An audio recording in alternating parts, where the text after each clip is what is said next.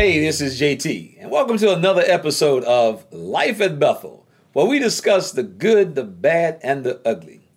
Today's episode is entitled, Everybody at Bethel is Not Broke.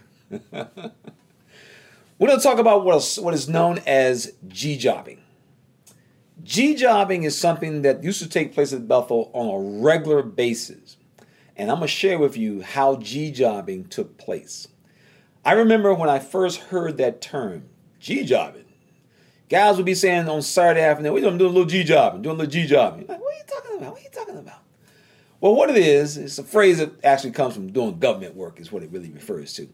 But what happens is, these are Bethelites who do work outside of Bethel. And when I was at Bethel, this was the thing. Now, everybody didn't get to do this. When I came to Bethel, you made $80 a month. That's what everybody got. When I left, you were making $90 a month. And I personally observed and saw just from my own personal experience, there were Bethelites and Bethel couples who they literally lived on $90 a month. And it was sad. I mean, it was sad. Their clothes, they would shop in what was referred to at Bethel as the Hopper. The Hopper was a location where people would take all of their old goods. You take your old shoes, old suits, old ties, old shirts that you didn't want. And some of them get some good stuff out there. I mean, there's some people you can get winter coats and all that. It was almost like a Goodwill store, basically what it was. But we refer to it as the Hopper. And you can always find something pretty good in there. But for some people, this is where they actually got their clothes from. And unfortunately, as you saw them walking around Bethel, it showed. There were people who came to Bethel and they had no family who would provide them with any support. I was very, very fortunate. I came from a congregation in North Carolina that before going to Bethel, the friends were very excited. So the friends would often send what we refer to as the green handshake. Yeah, the green handshake. And the friends would often send money to me. They would send gifts. They would send care packages with all toiletries and all kinds of little things. Then there was my parents. My parents, they would also help out. Then the congregation that I was a part of. The congregation would often help out. And so these provided assistance. Brothers would often take us shopping for suits and ties and things of that nature. So you had all of these ways of being able to survive Bethel. But the other way was G-jobbing. Now, G-jobbing was something that basically you had to have a trade, generally speaking, but not always. Generally, the guys in the trades, they were known for G-jobbing. So if you worked in electrical, plumbing, carpet laying, drywall, painting, tile setting, these were jobs you could do on the side. I also, interestingly, on the high-tech side, there were Bethelites who were software programmers. And at night, when they would get off work at 5 o'clock, they hit the train, go straight over to Lower Manhattan and Wall Street, go straight to those financial institutions, and they would program code. So they made very good money. And the same with those like myself. I was in one of the trades.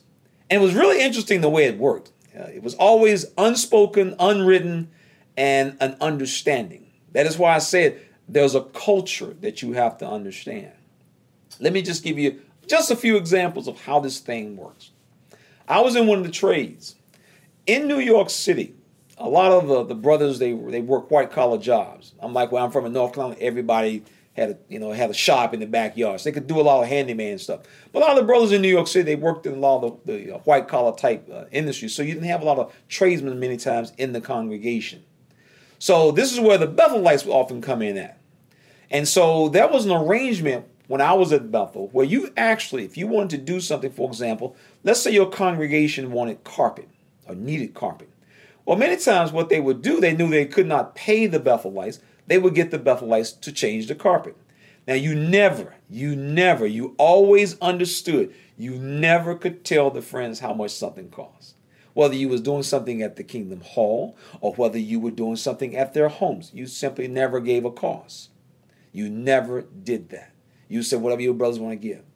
And I know Bethelites who worked in like roofing, Kingdom Halls in New York, didn't have A-roofs like they did where I was from, so the rain would just pour down. They had flat roofs. And so you would get puddles of water that would just stand on the roof. And they would oftentimes ask guys who knew somebody, and they would coordinate. And you could actually use the society's equipment. That's what was so cool about it. You could actually use the society's equipment. If you worked in that department, you could requisition a truck if you were in trucking to haul tile, to haul carpet. If you worked in the carpet department, you could get the carpet through the society's major purchasing power. So congregation got it cheap. And if the friends wanted to give you something, as they often did, you would get something.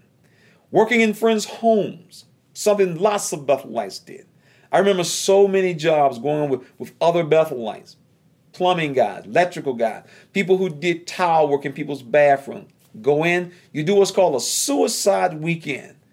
If it was your Saturday off, you would take off Friday afternoon or Friday right after work, and you would work all night long at someone's house into the morning. They bring you breakfast, you work all day Saturday, and you'll finish up on Sunday. Whole weekend, nothing but G-jobbing. And over the years, this is how a lot of Bethelites made money that kept them going. And you could do very well, to be honest. Because keep in mind, this is typically not going to be taxed because the friends gave it to you as a green handshake. Yes, the G-jobbing was alive and well. And it was just simply an understanding. Nobody talked about it, but it was understood. Interestingly, down the road, people started getting in trouble G-jobbing because for some brothers, the jobs got larger and larger and larger. You see, Bethel has a lot of guys at Bethel who are licensed plumbers, licensed electricians, and they can pull the needed paperwork to get permits because they're licensed in New York City. So they would oftentimes do work. And I remember an experience that was related to us from a brother who worked in the Treasury Department. And this brother shared this experience of how some Bethelites were getting into trouble. There was a brother who worked in construction. He was invited by a sister whose husband was a dentist who lived out in Long Island. And what he was doing, he was adding on to his house and his practice at his house. So his wife explained, there's some brothers at Bethel, they don't make any money. They can do the job at a discounted rate. And so she invited the brothers out from Bethel. They came out, they met her husband. He was not a witness. And they agreed, we can do this. Well, interestingly, the man got the work done. He paid the Bethelites, and it was a substantial sum. Well, of course, this was a business for him. So what do people do who have a business? They write these things off as a business expense. So what happened, and this is what the brother in the Treasury Department at Bethel was telling us about what went down, was how the man, the doctor, he wrote off as a business expense. Well, at the end of the job, because the doctors hadn't it done as part of his business, he basically 1099 them. And of course, that meant the IRS was looking, well, where do we go and get the tax money for this type of income that was generated? And of course, that's when the Bethelites got in trouble because they didn't pay the taxes on it. Yes, G-jobbing takes on many shapes, forms, and fashions. Some of you may remember from your visit to the Assembly Hall in New Jersey. It's called the Jersey City Assembly Hall. It's considered the crown jewel of all the society's assembly halls because it's the one with the chandelier that's valued at over $1 million once it was restored back to its original glory days. But what's interesting about that is one of the jobs that Bethelites often had on the side was photography, taking pictures. Yes, doing weddings. I remember there was one Bethelite, he actually worked in the society's photography department. I used to work with his roommate, and he used to talk about how, his roommate had one of the coolest jobs in the world. They would come home from work, and his roommate would have a ticket, fly off to Japan, take pictures of the branch, fly down to one of the islands, take pictures of the branch. The guy just had a cool job. He was a society's photographer. So he had access to all these high-tech cameras, lenses, and everything that you can imagine. Well, interestingly, he decided to do a little G-jobbing on the side. And of course, what he took up was shooting weddings.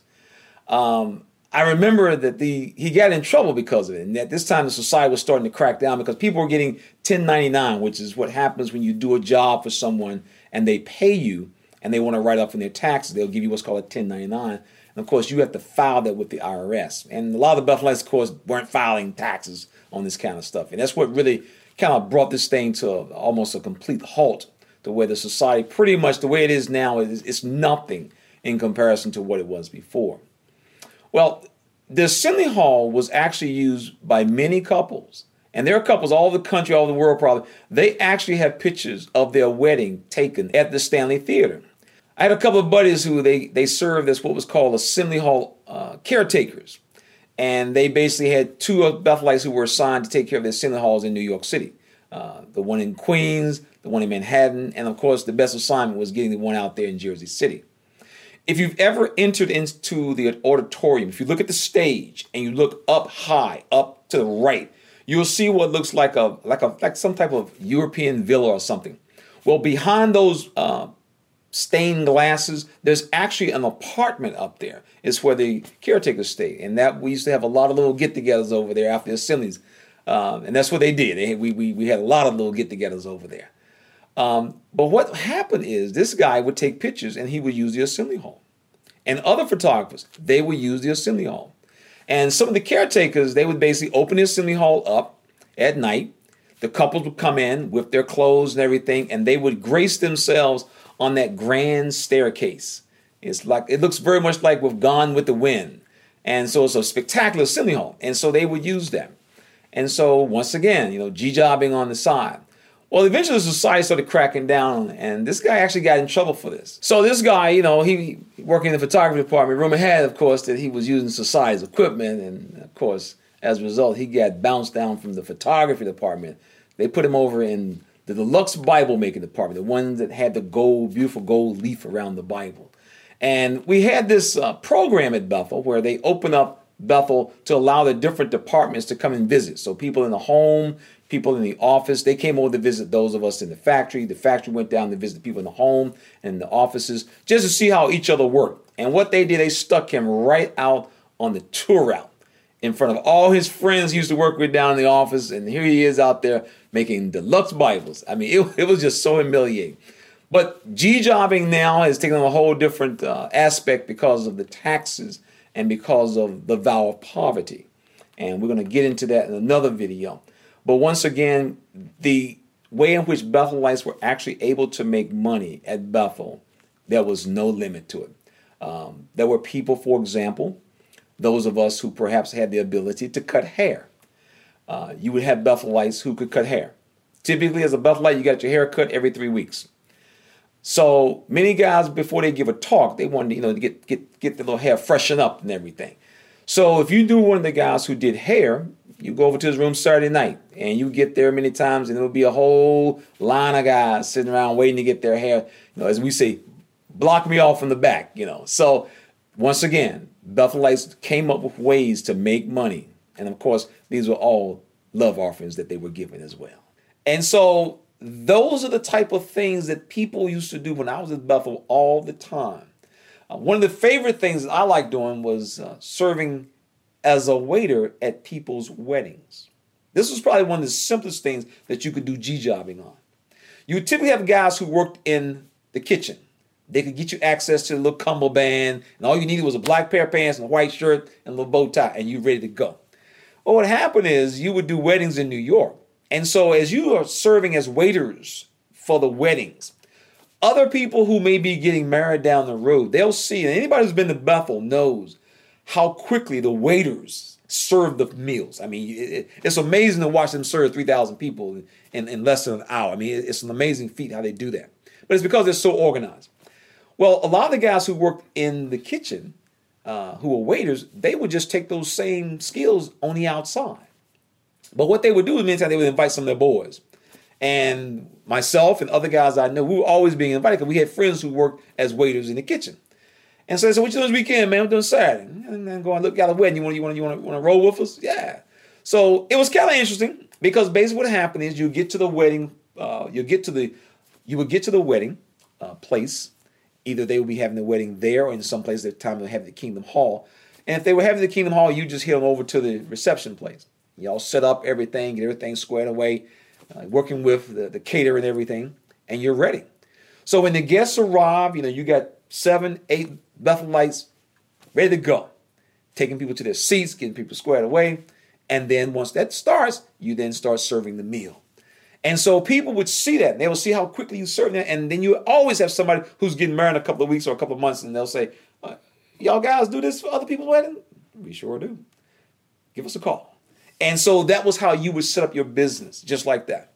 And of course, it was interesting. You would get a chance to meet a lot of their friends by doing just this, G-jobbing on the side. And so for a lot of Bethelites, they're not broke.